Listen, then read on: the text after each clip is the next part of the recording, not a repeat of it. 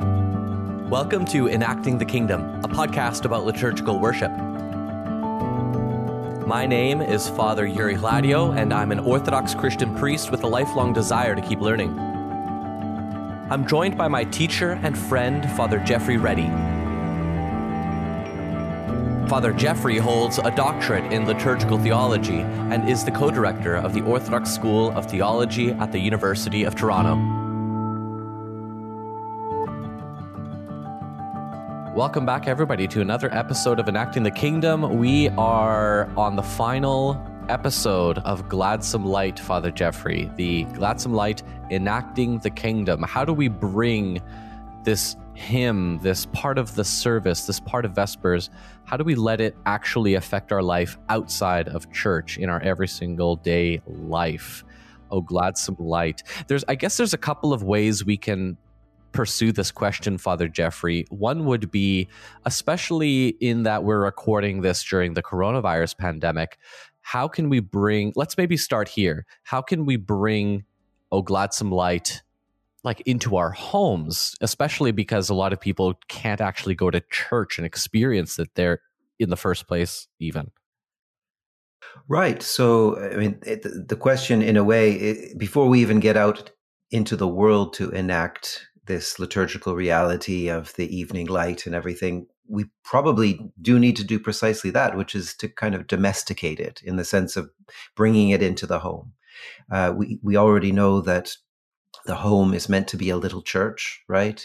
And yes, we have the privilege and opportunity in our Christian life of joining together in a larger community that is the local parish, and we have these services. But at times, even when there is no pandemic, we're not able to be there all the time, right? That's not the reality. That we're not in monastic communities where day in and day out we're worshiping with the same people. We have to somehow domesticate the services anyway. And as I think we've talked about before, it's really good to take the services as the church does them and to use those at home rather than trying to imagine a whole other way of praying at home. And so precisely, how would we, take this ritual of the gathering around the evening light and singing this hymn into the home? Well, it's actually quite straightforward because, of course, the church ritual itself was taken from a domestic kind of situation, right? As we've talked about. So if the church has simply taken the idea of gathering, the family that gathers around the central family home, the hearth of the home, and lights an evening lamp and gathers together as the darkness draws in, as the cold draws in, and so forth. If the church has taken that and ritualized it and given this symbolic meaning of the light of Christ that comes into the world, it should be relatively straightforward for us to reclaim it in the home as well and say, okay, maybe we don't do this anymore. We've talked before about central lighting and central heating, and it doesn't necessarily apply anymore that when the darkness and the cold draws in, that everybody in the household has to gather in one place, right? Around one lamp, whether you're reading or playing the piano or crocheting or whatever. In days gone by, you were all in the same room doing it because you didn't want to have to heat the whole house. You lit one fire, you lit one lamp, and everybody was in that one place. Well, today, likely everybody's on a separate, Zoom session or YouTube, binge or, Netflixing and chilling somewhere in the house. And we're separate, right? So maybe part of what we need to reclaim in our families and our homes is this idea of, at least from time to time, making this conscious, deliberate effort to gather together and to do so prayerfully, to do so in a spirit of quietude, a spirit of reflection, a spirit of acknowledging that as darkness and cold surround us, that we are nevertheless in the presence of the light of Christ, that warms us, that cares for us, that fills us with his grace and blessing and so forth. And if that is the heart of the Christian home, if that sort of reality symbolically and literally, if we can enact that, is how we are together with one another, then it will be a transforming experience in our lives. It'll be a different kind of family and household that does that than one that, as I say, just sort of scatters to the far reaches of any building and ignores one another, and doesn't kind of have that community gathering at the heart of it.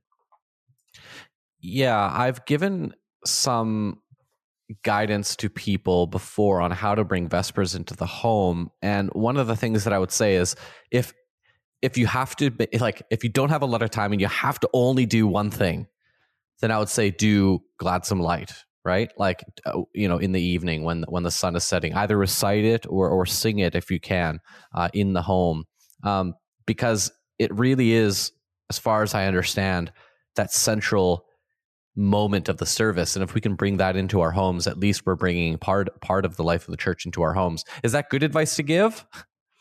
Yeah, I mean, I think, as we've seen in the many episodes that have led up to this one, everything else in Vespers is meaningful and, in fact, extremely instructive for our Christian life and for the way that, those Psalms in particular draw us in and bring us back into community, because we see what it's like to not be in that community, with the kinds of isolation and alienation that, that are part of the human experience and everything. And so really the steps that we have in Vespers to get us to this point are important, but arguably, if you're attuned to human life, you're living that anyway, right? So let's say this family that, is committed to drawing together in the evening and doing this one thing of saying, we're going to light a light in our midst, literally and figuratively,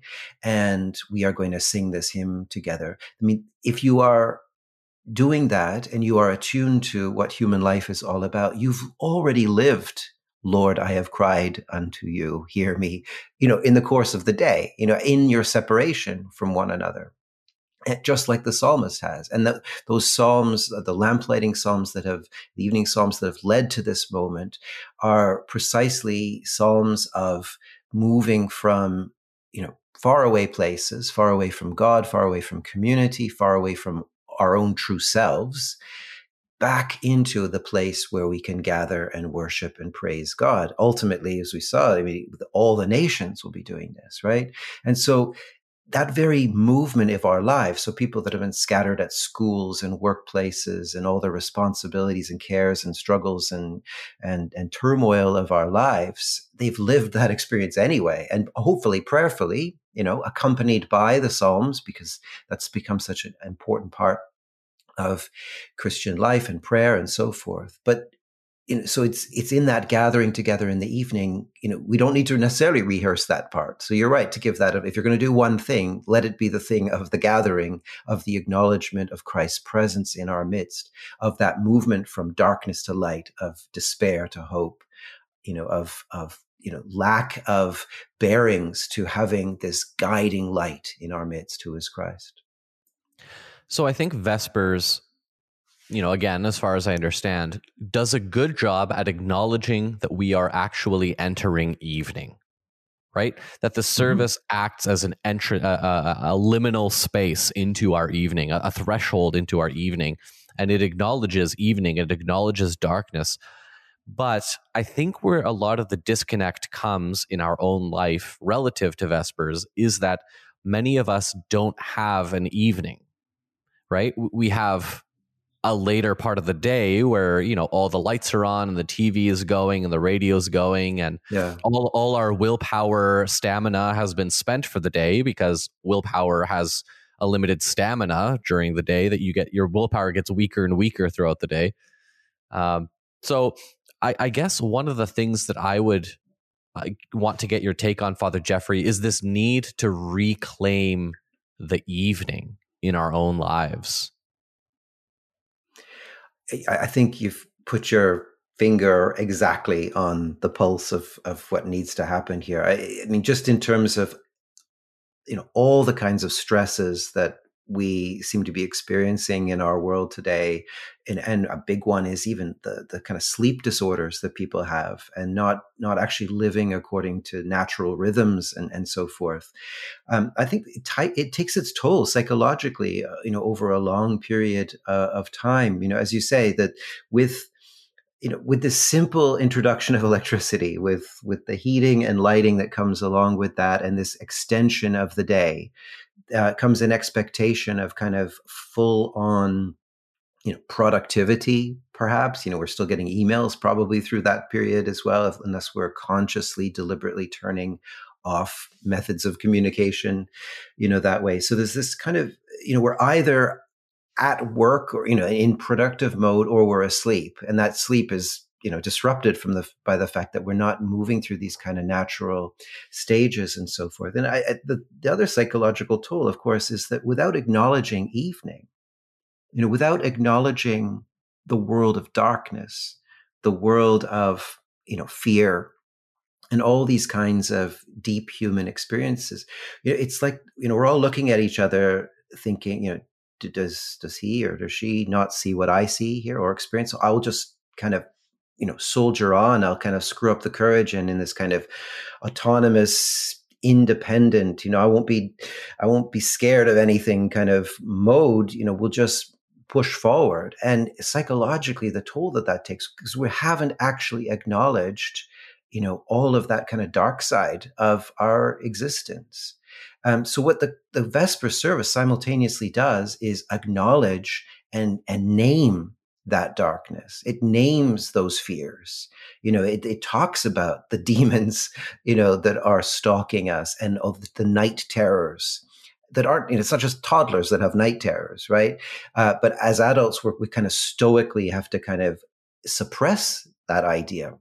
So in its wisdom, the church, through the Psalms and through the services, acknowledges that. It calls it out, it names it, but at the same time brings our attention to the one who overcomes all that, the one who's the solution to that. So unless we're actually acknowledging it in the first place, we're not even going to see the need for a solution, because we're going to try to soldier on, stoically ignore what is a kind of fundamental part of human existence. And therefore, psychologically, we get more and more anxious and stressed and depressed. And I think a lot of the modern condition owes it's all of its problems to electricity and light. And that precisely what you said, that the fact that we no longer experience that rhythm or have an opportunity to enter into it meaningfully as Christians with our hope and with our faith in Christ. Because if we're ignoring the problem, we're surely not going to be turning to Christ for the solution to any of that. So we don't even see the need for Faucille-Aron, for the O Gladsome Light anymore, because we don't see the darkness, or at least we're not acknowledging the darkness. We're experiencing it. And I think that's where our problems lie, because we haven't acknowledged that reality of our lives. How would you respond to someone? Well, let's say I play some devil's advocate here, and I say, you know what? Humans live differently now. We have lights all the time. Electricity is just a thing, and it's here to stay because it's amazing and it does so much good for everybody. Therefore, Faucille-Aron, Gladsome Light, that hymn, this type of piety is now obsolete. Like it does not reflect the patterns of life of the people who are worshiping anymore. So we should perhaps change it or do something different. How would you respond to a claim like that? Yeah, so and that's a really legitimate question, and you can ask that right the way across a lot of our liturgical experience and symbolism and so forth. And Metropolitan Callisto Swear a few years ago raised some questions in a typical way that he does, not suggesting this is the way to go, but he was saying, can we still, have services that, have staples like wheat, wine, and oil when, most of us don't actually relate to those things. We have packaged goods and products and everything, and things like light and dark, are no longer meaningful in quite the same way. I think he's asking the question to get us to think rather than saying, let's just do away with all of these ancient services or whatever. So, theoretically, you could devise a new form of liturgy that would acknowledge, say, that extension of the day, the fact that there is no sunset that is meaningful, for us. So why have sunset prayers? Why worry about, moving Vespers around so it kind of starts more or less at the time where the sun is setting, in your part of the world and so forth. If we're no longer relating to these natural phenomena, can we not find some way of liturgizing the life that we actually have? So we should have the shutting off of the lights prayers in the evening rather than the something that happens at sunset, because probably in most of our lives we get more light, not less, at the time it's getting darker outside, because we're just turning on more electric light. So that would be an option, and I mean, it'd be worth maybe exploring what that would look like and so forth. And would it actually acknowledge and address some of the psychological and a deeply embedded subconscious parts of the human experience? I mean, part of the problem, of course, is that all this is really quite recent. In the span of creation history and human existence and our forebears and so forth. I mean, the last 100 years or so of electric lighting is a very small slice of time indeed, right? So we are still programmed, based on an evolutionary biology of millennia and beyond, and to kind of shift just because the technology of the last 100 years has shifted is probably, even from an evolutionary biological point of view, a problematic thing to do. Because even outside of liturgy, psychologists and biologists will tell you that there's an awful lot of our behaviors are programmed from things that go much deeper than that. So maybe the correct answer here is liturgy should always be taking into consideration holistically the whole human person, formed over a long, long period of time, a lot longer than the time of our current technology and everything.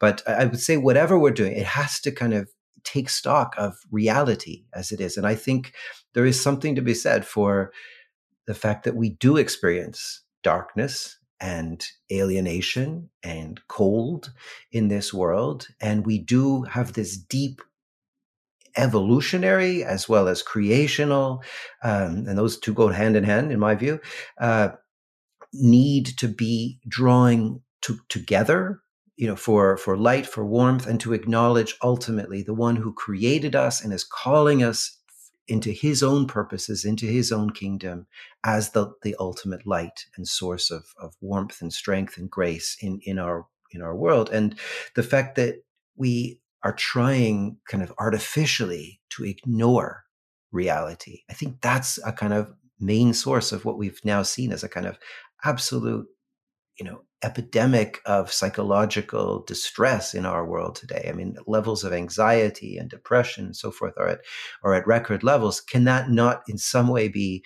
attributable to the fact that a lot of us are just trying to push on and ignore, and through artificial means, deal with what our forebears had to deal with as a kind of daily reality, this cycle of light and dark and so forth? And if we don't acknowledge that in this way, we've probably got to find another way to do it. Otherwise, we're just going to kind of continue to spiral downwards in terms of mental illness and health and so forth. So, yeah, I would be willing to kind of have that discussion with people about, do you liturgize the artificial forms of human life that we have now, or is it better maybe for us to find ways of reclaiming what is more fundamental to us and has been so for forever, until Edison and Tesla and others brought us the joy and gift and grace of electricity. The podcast you're listening to reflects only the public half of the overall project of enacting the kingdom. Father Jeffrey and I actively post new episodes on our completely separate private podcast. This private space gives us the freedom to debate and discuss open and sometimes controversial questions regarding the Orthodox faith amongst a smaller and more dedicated audience. If you become a patron now, you'll get immediate access to our growing backlog of private episodes, including a discussion on the ordination of women and the coronavirus multiple spoon controversy. To get access to this private podcast, go to pryingpriest.com. Looking forward to having you join our growing community on Patreon. Now back to the show.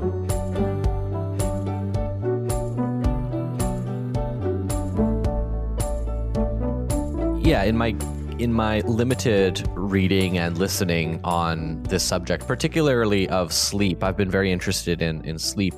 My understanding is that a lot of the people who do the scientific research into these topics, whether they be like nutritionists or sleep experts or whatever it might be, are pointing back to our need as humans to be connected to our created world around us. Right. And that there becomes a electricity, say in terms of electric light, has added or particularly kind of the blue light from screens, right? Our TVs, our smartphones, our computers, they add kind of an external force into our biology that it will take, let's say, hundreds of thousands of years for us to get used to. Right. So we need to find ways of adapting to this new situation, and my perspective would be to reclaim our connection with the created world.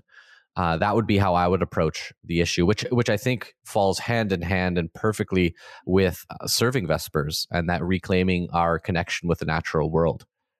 Yeah, I mean, so much in the scriptures and in the liturgy and everything depends on that kind of connection with the natural world. I mean, think of the Gospel of John, which we've, referred to in this series, or, Christ comes as the light into a dark world. And I mean, our Lord refers, I think, in this discussion with Nicodemus, to the fact that, although the light has come into the world, people loved darkness rather than light. Right. So all of this imagery, I mean, that's meaningless if we don't have that connection. Right. But I don't think it's meaningless in terms of people are no longer loving the darkness. People still love the darkness. They're just not experiencing it as darkness because of all of that artificial light, right? So it's a false, a picture that is being given that way. But lest anybody misunderstand us, I don't think what we're talking about is kind of becoming old order Mennonites or something, and turning off all of our appliances and technology and moving out and living only on farms. And, so in order to understand the liturgy, you have to be a farmer and, daily, scrounging for food and that sort of thing. It's not that level of reconnection that I think we would be arguing for, but just doing meaningful, intentional rituals that will reconnect us to some of these fundamental aspects of being a human being, of experiencing the world and so forth. So maybe it means, once or twice a week for a period in the evening, not using the electric light and lighting a candle and singing something like "O Gladsome Light" together as a family. And just through these small acts of reclaiming some of that connection, we can re-experience that. Or, annually going on a camping trip somewhere where there is no electric light, and you'll be astonished by what you see in the sky, by the stars that are still present in the city, but are just invisible to us. So it's part of that kind of thing. It's about saying it's there, we just don't see it. So let's find ways of seeing again, and we'll be astonished, I think, at how quickly we can reclaim something of what it means to be properly human. About a year back, me and Nikayla here in our home we put together a evening light setup, if that makes sense, right? Mm-hmm. So these lights would turn on, these lights would turn off, after it becomes dark outside. And usually it was more subdued. It lent itself to the evening, right? And, we did our best to try and, incorporate that with singing of "O Gladsome Light," but sometimes that fell off the wagon. But the point being that you in your own home can actually set up some sort of evening lighting situation. And if you have kids, it's you can say, would you be willing to help me with coming up with some sort of evening lighting situation and make it a kind of a family effort. And what it does is it even something as simple as having it a little bit more dark prepares your brain for sleep, right? It prepares your body for sleep. Having something, maybe lighting a little bit of incense, or if you're more technically savvy, having some sort of diffuser with the same smell also prepares your body for sleep. And the big one that people will always talk about when the people who research this is to be off devices for an hour before you go to sleep, right? Pick up a book. I have a Kobo and I put it on all yellow light, not blue light. So I'll read a little bit. I will confess, I watch TV and stuff sometimes, and maybe too close to bedtime, but I try, and I fail, but I try. I think those are some tangible actions that we could take to help our sleep and help us mark our evening and have a closer connection with that natural order. Absolutely. And I think one of the things that will happen naturally as some of those, ritualized ways of living, kind of take hold, is we'll actually be drawing closer together to one another again. If, for example, one of the things that you did as a family would be to light a fire, if you happen to have a fireplace, and a lot of people do and never use them, right? And a lot of homes have the fireplace, so whether it's a gas fire or a wood fire, it involves some kind of ritual steps of lighting and maintaining and so forth. So there's lots of kind of activity that's centered around that. But people draw in, they draw close, and if people are picking up books, then others might be encouraged to pick up books as well. Or some, a couple of people might get out a board game or something. And some of these more traditional family activities might start to take hold again. And all of that is really good because it's about reconnecting. It's about having this kind of deep relationship building activities that are part and are interwoven into the fabric of our lives. Very often, at the moment, people are living their stressful lives isolated from one another out in the world in these different environments of school and work and so forth. And then they come back home, yes, in the same building, in the same household, but then scattering to the far corners of the house on their individual, internets, because that everybody's internet is different given all of the technologies and social media algorithms and everything. So there's just like more and more isolation rather than this idea of coming together, of sharing a story, a lived story together, a shared experience and so forth. So all of this is kind of self-reinforcing, right? Whether you're going in one direction or the other. And I think what we're saying here is that doing something around lighting and gathering in the evening is absolutely crucial to us being able to be healthy, full human beings, right? It's what the church has always invited us to do in the evening. And I think, as with a lot of those kinds of practices, we're now seeing through, psychologists and other health professionals or whatever, that this is precisely what makes us properly healthy as human beings if we do these kinds of things. So yes, adjust your lighting, adjust the rituals in the evening, the activities that you're doing, and I think it will pay dividends for sure. Let alone the fact that we're actually following the prayerful practice of the church to acknowledge in the midst of darkness in this world, the one who is the unconquerable light, Christ our Lord.